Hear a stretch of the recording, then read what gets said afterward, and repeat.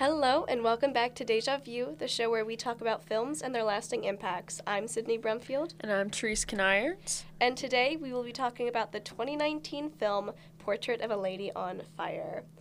Written and directed by Celine Sciamma, I believe is how it is pronounced. Apologies if it's not.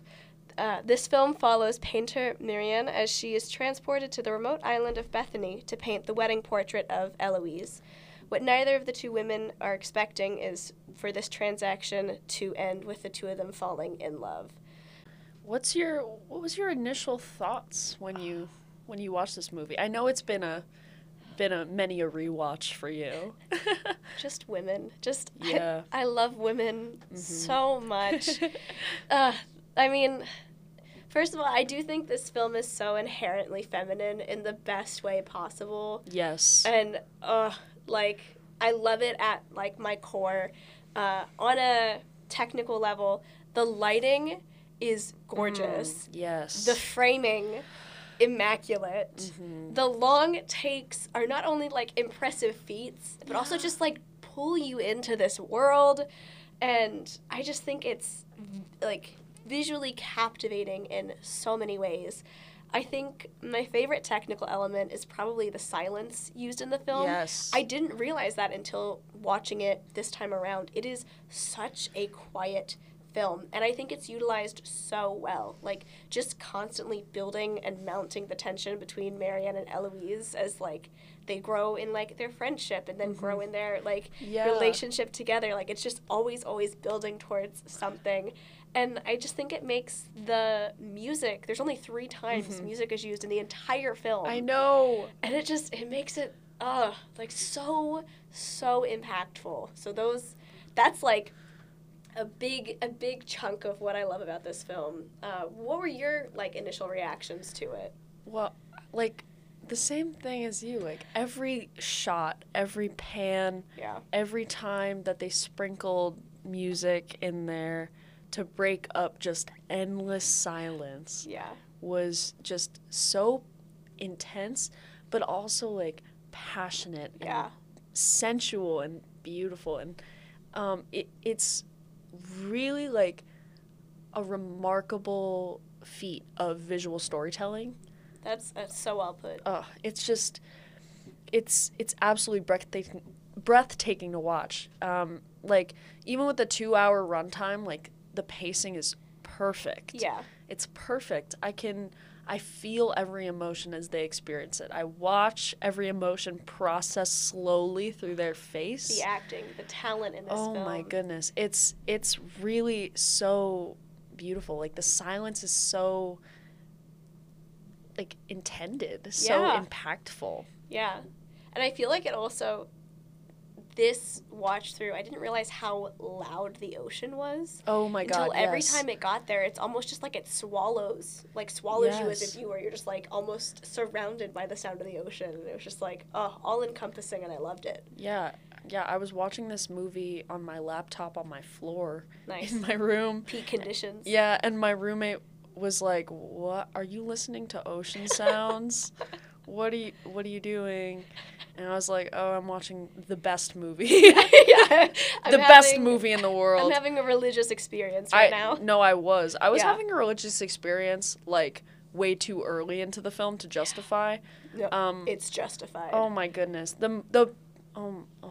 The part where Marianne, it's so it's so unimportant to the point of the film, but it was very important to me. Which point? Was the part in the very beginning where after her journey to the island, she is drying off, and she's naked and sitting in front of the fire smoking her pipe. Yeah. And I was like, "Oh my God." Yeah.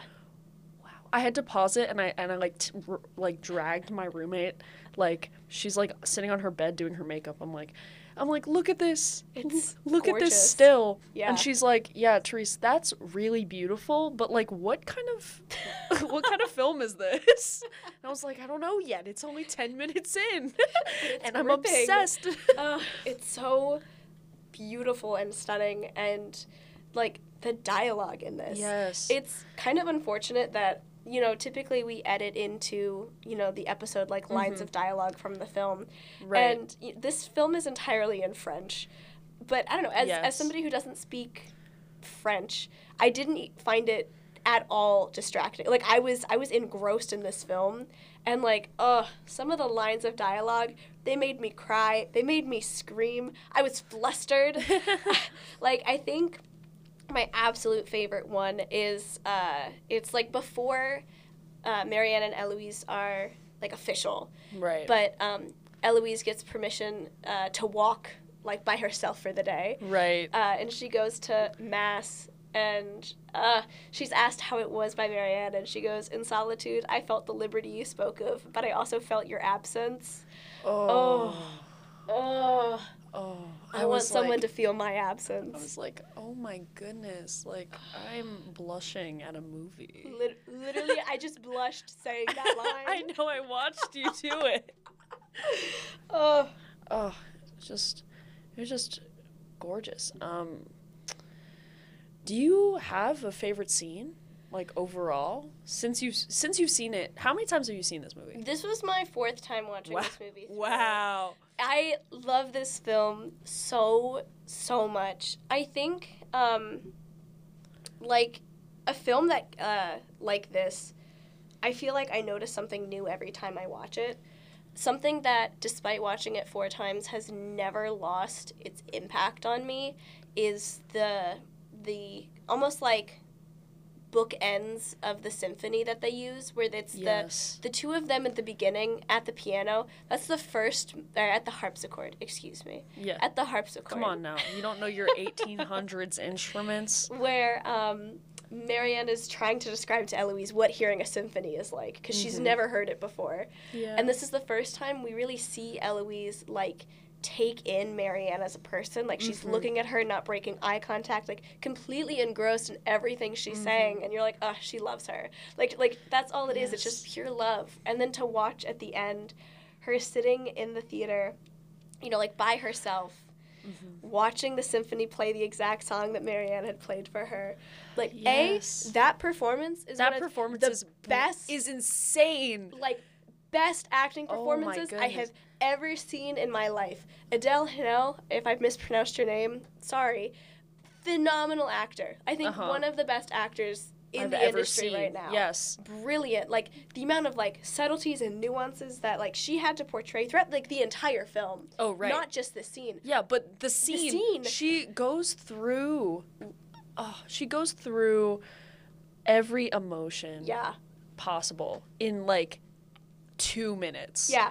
You watch, like, and it's a solid take. Again, one of those long takes we were talking about. They don't cut away. And, like, you're kind of, like, you also start going through this, like, these stages of grief with her, because you can't look away. Like, you can't, like, they're not going to cut to Marianne again. Like, you are looking at her and you are taking in everything. Because, like Marianne says in voiceover, like, Eloise does not look at her. No. So you don't get to look at her either. Yeah. You are Marianne staring at Eloise and knowing that the emotions she's experiencing are because of you, but she will not look at you.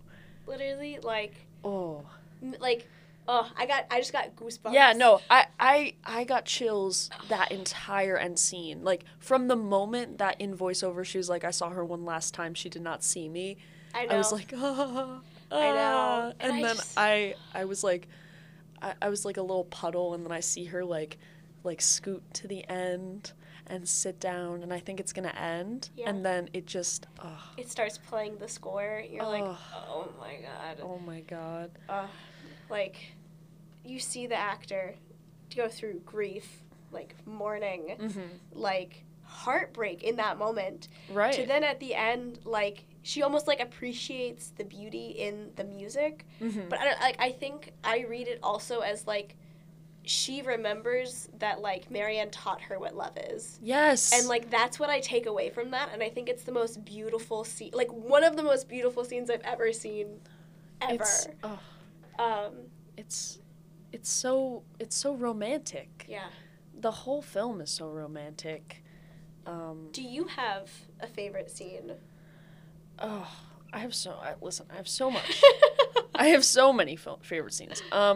So my favorite scene, well, I have two. One of them's the one we just talked about, which is the end orchestral scene, because it's beautiful. It's beautiful. It's insane, and I also think it's, like, one of the best acting performances I've ever seen. Yeah. Like, I don't know why this film wasn't getting the recognition that other foreign films have gotten at the Academy Awards. Yeah. Probably because it's a lesbian movie. Yeah, I know. I think a layer of it is it's lesbian and in Hollywood's least favorite way, where neither one of the two characters are objectified. So what are we looking at the entire time? Like, it's not like lesbian where it's like, oh, one of the characters isn't a lesbian, but she's going to perform lesbianness because we think it's sexy. Yeah.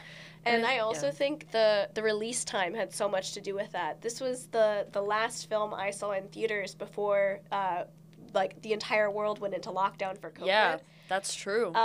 So, I mean, I'm not a scientist. I don't know the numbers. I'm not a mathematician. But I do think, like, that probably had some sort of factor. No, that probably had some factor, too, but you know, I'm gonna blame Hollywood hating lesbians. Because, I like that answer better. Yeah, because I don't want to blame everything on COVID anymore. It makes me too sad. That's fair.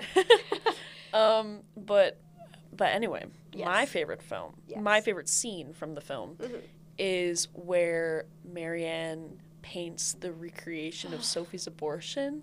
Yeah. Oh my God. So I didn't expect this film to take that turn at all. It was a complete, like, out of left field kind of, like, sub-story to explore their servant, Sophie, like, needs to have an abortion, and she goes through all these different steps to do so. And, like, okay, so this film is obviously about women in romantic love. Yeah. But I also think you kind of touched on this before. I think this film altogether is just a celebration of women and their relationships with each other and how those bonds are unbreakable amongst everything else. Yes, snaps. Oh my goodness. Like, the relationship between Eloise and Marianne is beautiful and full of understanding, but the relationship that Marianne has with Sophie is just so wonderful. And, like, the recreation of a moment that at the time, like, when it was happening, like, Sophie was obviously very distraught and very upset and, like, physically upset at what was going on and, like, frustrated. And, like, you watch her emotions as she goes through, like, this, because it all happens in, like, a week and a half. Yeah, this entire film. This whole film happens in, like, a week and a half. And you watch her go through, like, these, like, 2 random weeks in her life, like where everything is the same as it always is, except she's also going to this random old woman's house so she can, like, have this abortion. And, like, she even says, like, she was waiting for Eloise's mom to leave so she could go through with everything that she needed to do.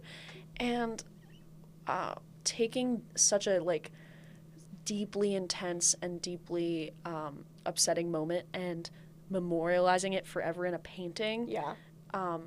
But having it, like, be, like, the beauty that they find in it is stunning, is absolutely stunning. I think it's also the way they handle the abortion in this film. Like, it's an important layer of Portrait of a Lady on Fire. Like, it becomes really, like, the primary, you know, like, driving factor for a lot of the actions of where they're going, what they're doing for a period of time. Right.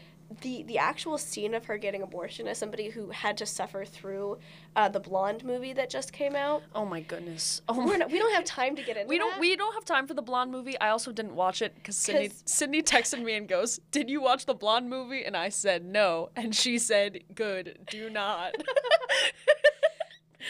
The way that this film, it's demystifying abortion. It's not treading on, like, careful waters. It's Right. going, this is what femininity is. This is what Exactly. happened to people with uteruses at the time, and this is how they dealt with it. And I think a detail that they, like, roped into that to kind of portray that is the fact that there are children in the room while it's Yes. happening.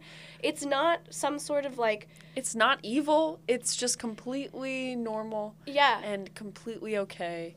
And she'll be, like... When the baby comforts her during that, when she's crying.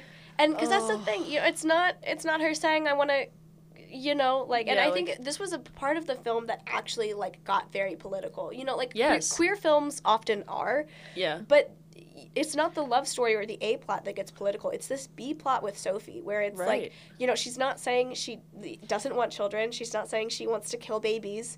She's just Yeah. saying, you know, I'm a servant in a house, doesn't have the means to provide for a baby. I Right. didn't want to get pregnant. I'm going to deal with this. Right. And that's all it has to be. Yes, and I think especially, like, the way they handle it, too, it also works as, like, the double metaphor of, like, the life that you don't want. Yeah. And, like, during that scene, Eloise, like, prods Marianne and is like, look. Yeah. Like, look at what is happening. Yeah. Because, like, I I loved feel that. like... I loved that. I feel like Eloise is, like, more, is not as deeply connected to Sophie as Marianne is. Yeah. Which is interesting, considering that, like, Eloise technically has known her longer. Yeah. But, like, not very, really. very little, like, you know, Yeah. like, they're not very involved with each other's lives. Yeah. But Sophie in a lot of ways, like, has, even though she is a servant and, like, she doesn't have very much, like, she has all of the freedoms that Eloise will never have. Yeah. And, like, one of those freedoms is a right to her own life. Yep. And Eloise does not have that, will Yeah. not have that. And, like, then that goes into, like, the symbolism of when Marianne sees the portrait of Eloise in the museum. In the gallery. And With she's... page 28 open. And she's there with the child. Yeah. And... I loved the order they show it in, because yeah. you don't see the full painting. You don't at see first. the full painting at first. It shows, because I love, they do this a lot in the film where they show Marianne's, like, point of view basically on what she's Yes. looking at. Yes. So well done. It's wonderful. Where they show her face. Yes. Then they show the child, and, like, I go, Then- oh no. Oh no. And then Page page 28. I was like, Oh. And it's like they left such a mark on each other's lives. Yeah. There is nothing that they didn't, like everything that they went through, everything that they did together, like, is going to leave a mark on everything. yeah. Like, everything is marred now. Like, painting for her is marred. Like, Yeah. she thinks about, Eloise is her muse. Yeah. Yeah. In, like, the most literal of senses. Yeah. And, like, you see how this impacts her being an art teacher, and you see how this impacts her, trying to, like, navigate this gallery. Like she is going to keep her with her forever. Yeah. And Eloise, by keep having the portrait have page 28 open, was, like, her way of showing that, like, she will always keep Marianne with her too. And it's just So beautiful. it's just gorgeous. I think something that's super interesting with the fact that, you know, Heloise is Marianne's muse is that this film has no objectification in it. Yes. When the entire plot is that Marianne, for the first 40 minutes, has to make sure Eloise doesn't know that she's there to paint her and paint her in secret, and is just observing her. Do you know how easy it would have been for it to just be the constant objectification of these two female so characters? easy. I was honestly waiting and this is also probably because they have a female director. Which is brilliant. She also did Petite Maman, if you saw that. Oh, I've been wanting to see that forever. She, phenomenal filmmaker. Because I saw the trailer for that before Coda, I believe, or maybe it was before. Oh, was it before The Worst Person in the World? No, maybe it was before The Worst Person in the World. Yeah. Or Everything Everywhere All at Once. I think it was that one. Yeah. Sorry, we're just name dropping they're like, oh my god, you guys are such film bros. Like, all the films we just dropped were horrific. Anyways, this filmmaker's phenomenal. And, like, I think this film really highlights that. You know, like, they're instead focusing on eyes, hands, ears. The ear monologue. The ear monologue. I was going to talk about the ear. Let me talk about the ear monologue. Please talk about the ear monologue. She talks about the wonders of her ear for like 2 minutes. Yeah. It's so gay. It's so gay. There's there's very little voiceover, very few and far between voiceover in this film, and like dialogue as well. Like we've said, they utilize silence well. Yeah. So like when you have a voiceover, obviously it's for very important information. What is this very important information, you may ask? Ears. It's so graceful. It's so tender. Like I think Marianne paints women as if she is creating new life. Yeah. Like she has like the obvious care and delicate action when she's painting like the most generic, like unamazing features. Yeah. Like like the part where Eloise is being painted and Marianne's like, oh, can you like show your neck more? And Eloise is like, oh, like you're trying to. You have my future husband in mind. You have my future husband in mind. Yeah. And Marianne's like, no. Yeah, like she just really. looks at her like, no. Like she just like loves painting, but she also just loves Eloise and loves women. Yeah. And like adores how they are. Oh. Yeah. It's just beautiful. Like you can tell that really influences how she paints. What are after having watched this for the first time, like what are your takeaways from now having seen this film? So I'm a screenwriting major. We're both screenwriting majors. Crazy. Which is super awesome. But I don't know about you, but I'm definitely using it as like a lesson in visual storytelling and like leaning away from dialogue heavy scripts and like in focusing on like heavy subtext and the art of just like staring. Yeah. They like stare romantically into each other's eyes so much during this movie. But different types of romantic stares. Yes, different types. They're so nuanced. And like Marianne observes her always as if she's art. Yeah. As if Eloise is art. Because she is. They're also both really hot. If you haven't seen this film, if you take away nothing else from this podcast, watch this movie because every character in it is hot. If you take away nothing else, Therese and I are very queer. We're very gay. We really like gay women in movies. I don't know, like it was just so beautiful, and I think it's really rare to see even like a lesbian film that has no men in it. Yeah. And I think it was very intentional that they never showed Eloise's betrothed. Yeah. Even after they were married. Mm-hmm. Even when she was in the orchestra. She's alone. She's by herself. Yeah. She's not with her family. She's by herself. And like I wonder if she still finds liberty in her solitude. I was just about to say that. Oh my god. No, it's so upsetting. It's so upsetting. But it's so good. Yeah. And like you can like everything's so intentional. It made me feel like I was in love with another woman on a French island. Yeah. Which is what I wish I was.